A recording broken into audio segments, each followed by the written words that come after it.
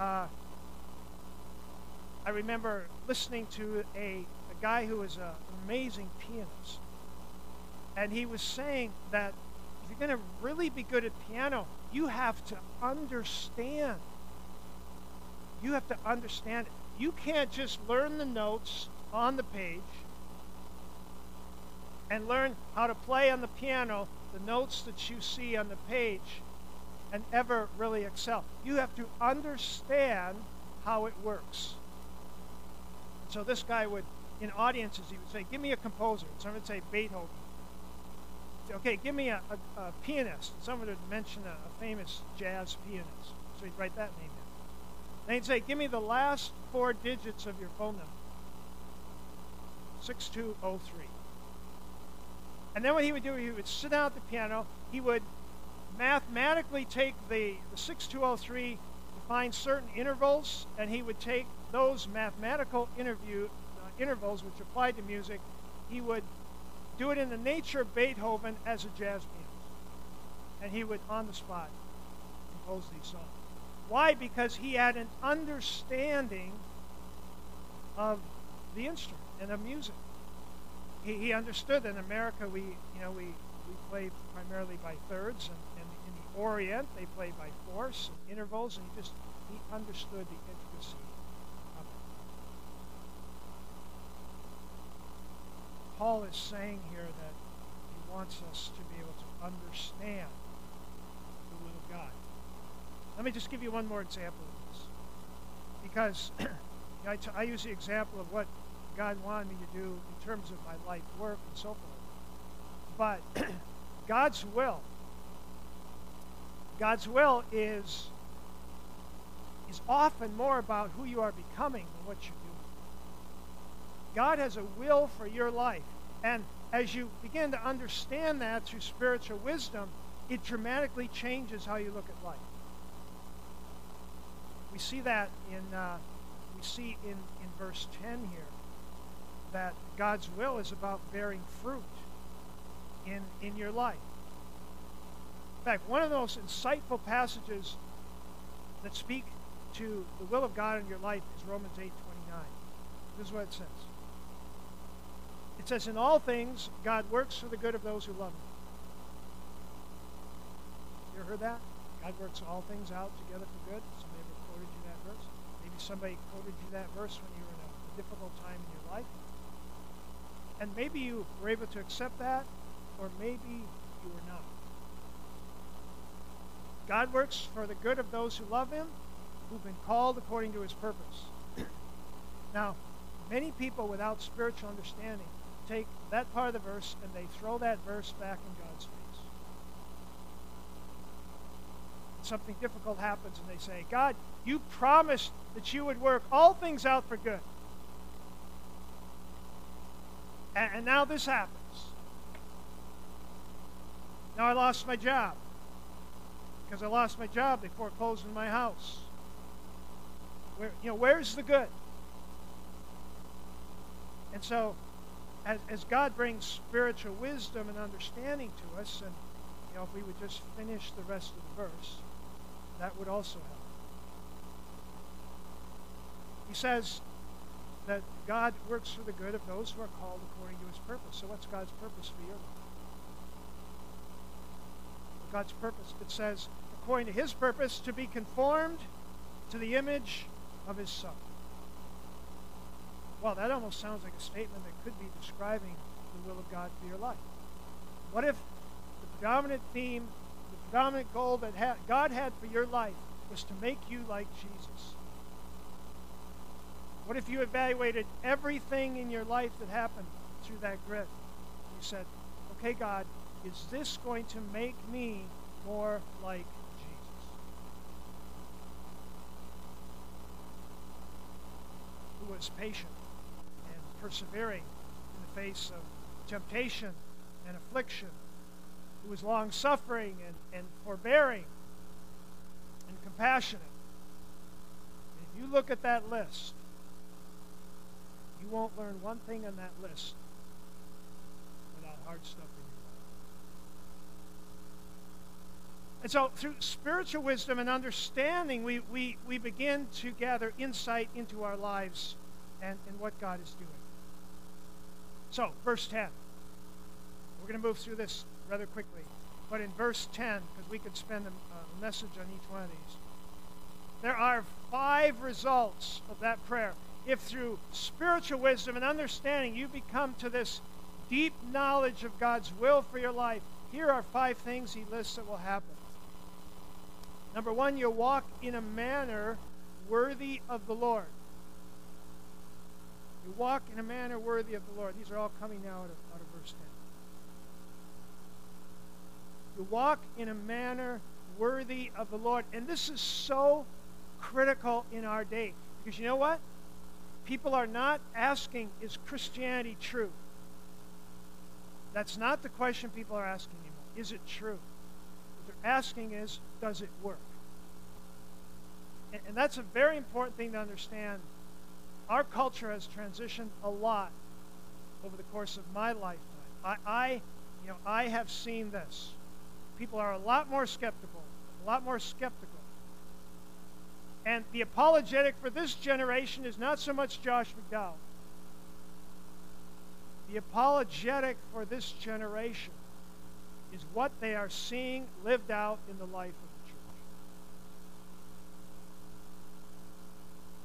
Very important. And that's why it's so important that we walk in this manner worthy of the Lord. There are, to people in our culture, there are hundreds of gospels. Go to Barnes and Nobles. There are 100 ways to God. Jesus is just one of them. Is there something distinct about the people that claim Jesus that's distinct from those who don't? That's what people are looking at in our culture. As we understand as well, our lives will be pleasing to the Lord. I mean, don't you want to please the Lord? Maybe I need to ask you that question. Is there something in you that says, I just want to please the Lord? Because you want to please the people you love. And if you don't have a desire, if I don't have a desire to please the Lord, maybe I have to face the reality that I really don't love the Lord. Maybe I love other things more. Jesus said, I know those who love me. They're the ones who obey my commands.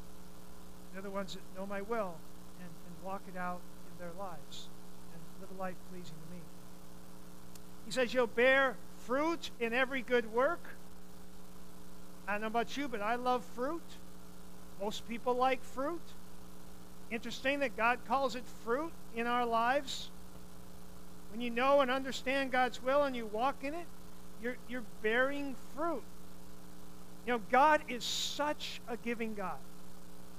Yeah, amen. He is such a giving God, and he loves to give. If you don't know that, then you don't understand, who God is. God loves to give. And as he gathers his people through the gospel and brings in people and begins to work in your life, what he's seeking to you is to make you into somebody that loves to give and can experience, because see, God gets great joy in giving. And so God is seeking to work in your life and mine in terms of creating a people who will find great joy in being a blessing to other people, bearing good fruit in every good work, increasing in the knowledge of God. Nothing will change your life more than this. Increasing in your knowledge of who God is. There's always been a very intriguing verse for me in 1 John, and this is what it says. It says, one day we will all be changed. It says, we will be like him. It says, for we shall see him as he is. If we could, we were singing this morning about holy, holy, holy, Lord God Almighty. If we could see God in his fullness of his holiness, I mean, if you could just experience that for 5 minutes this morning, if you could be taken and transcended into the presence of God and see his holiness, you would never be the same. There is just increasing in the knowledge of God. So as we as we discern through spiritual wisdom and understanding God's will, as we live it out, we get to know God better. And we find our lives being transformed more and more. And then he says this. He says, you will be strengthened with all power according to his glorious might. Now, I think every one of us here has a desire to experience the power of God in our lives. Because when we experience the power of God in our lives, this thing goes on in our head that says, God's real. He's at work in my life. I see him. I see his power manifesting itself in my life. My aunt shared a story with us 2-3 weeks ago. Actually, it was over Christmas. And my aunt's 92. She sits right down here when she comes with my mother. Often they'll come. And just a extremely godly woman. She was sharing, a friend of hers had called, and her daughter, who was a single mom, and her granddaughter were in the car, and they were driving to work, and it was bad roads, and a semi had overturned in front of them, and stretching all the way across the road, and there was a car going around this side and the other side. She had nowhere to go, and so she buried her head in the steering wheel, and she just cried out, "Oh, Jesus!" And when she looked up, she was on the other side of the truck driving down the road. She didn't know how she got there. She went to school. She was on her way to the tech school where she was going to school, and she walked in the door, and there were a group of girls that were standing there just talking and talking, and she walked over, and the girl was saying, "You won't believe what happened." She said, "I was driving down the interstate," she said, "this car came, and it went right up over the top of the semi and landed on the road." This girl walked up and said, "I was in that car." Now, we hear a story like that. We go, wow. Wow, you talk about the power of God. And we should say, wow. Because God still does those kinds of things. But here is the danger. Because there's something else that is an amazing demonstration of the power of God, and Paul draws our attention to it here. And notice what he says as we look at that verse. Being strengthened with all power according to his glorious might, so that you may have great endurance. Power to have this great endurance and patience, and joyfully giving thanks to the Father who's qualified you to share in the inheritance of saints in the kingdom of light. For he's rescued us from the kingdom of darkness, brought us into the kingdom of the Son he loves, in whom we have redemption, the forgiveness of sins. Some of you are sitting out here and you're going, I never see God work in my life. I hear other stories and people have powerful things happen, but I've never had anything really powerful happen in my life. Have you ever been patient? Have you ever been enduring? Paul says it takes great patience to endure, and to have patience, and to be thankful, and to have joy in the midst of life circumstances. There was another 70-car pileup in Cincinnati, and a 12-year-old girl was standing in the median, and she got run over and killed. Just a little bit different story. Let me tell you, it takes great power for that family even to make it through this situation. And you talk about power. Look what God has done. You've never seen your car lifted over a semi? Well, if you're a believer, you've been qualified to share in the inheritance. You are a co-heir with Christ. You have been rescued from the kingdom of the dominion of darkness. You've been brought into the kingdom of his own Son. You've been redeemed and you've been forgiven. And we sometimes sit and say, gee, I wish God would do something powerful in my life.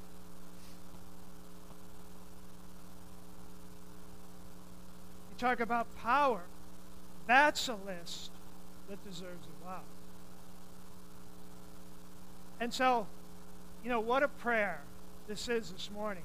I mean, we just scratched the surface on it. But Paul, he's praying this for these believers. And it's all possible.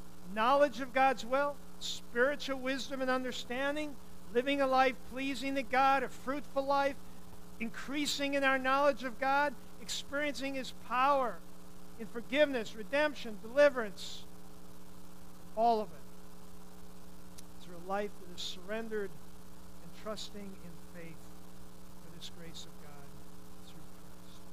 Father, this morning, we come to the end of taking these moments and looking at your word. Lord, what is it that you're saying to us? Lord, it really doesn't matter all that much, even what I'm saying, as much as it matters, Lord, of this your word today. What is it that you are saying to each person here?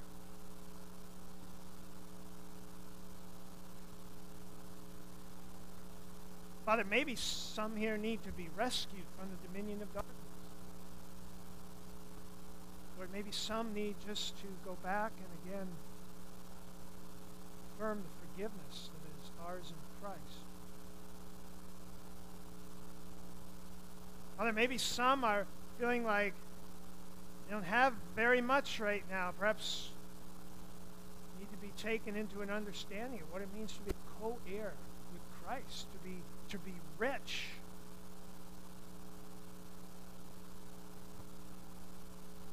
Father, maybe it's some who are in a difficult situation and need that spiritual wisdom and understanding as to how you might be using this situation that seemingly doesn't make sense, Lord, to bear fruit and to demonstrate your power in patience and endurance. So, Lord, just speak to us today, Lord. Use this time to instruct us, to encourage us, to admonish us, to rebuke us, Lord, whatever it is you're saying to us today. Lord, we receive your word to us. Father, we pray now as we just wind down the service that Lord, we thank you for the privilege we have to give. Lord, we thank you for this church building, for the privilege I have to serve because of the gifts of people in this way. Lord, we thank you for those that we're able to support around this community and around the world today. Bless each one of these. Lord, may we just be filled with joy as we anticipate that day when we will see you as you are and we will utterly just be transformed and changed into your life.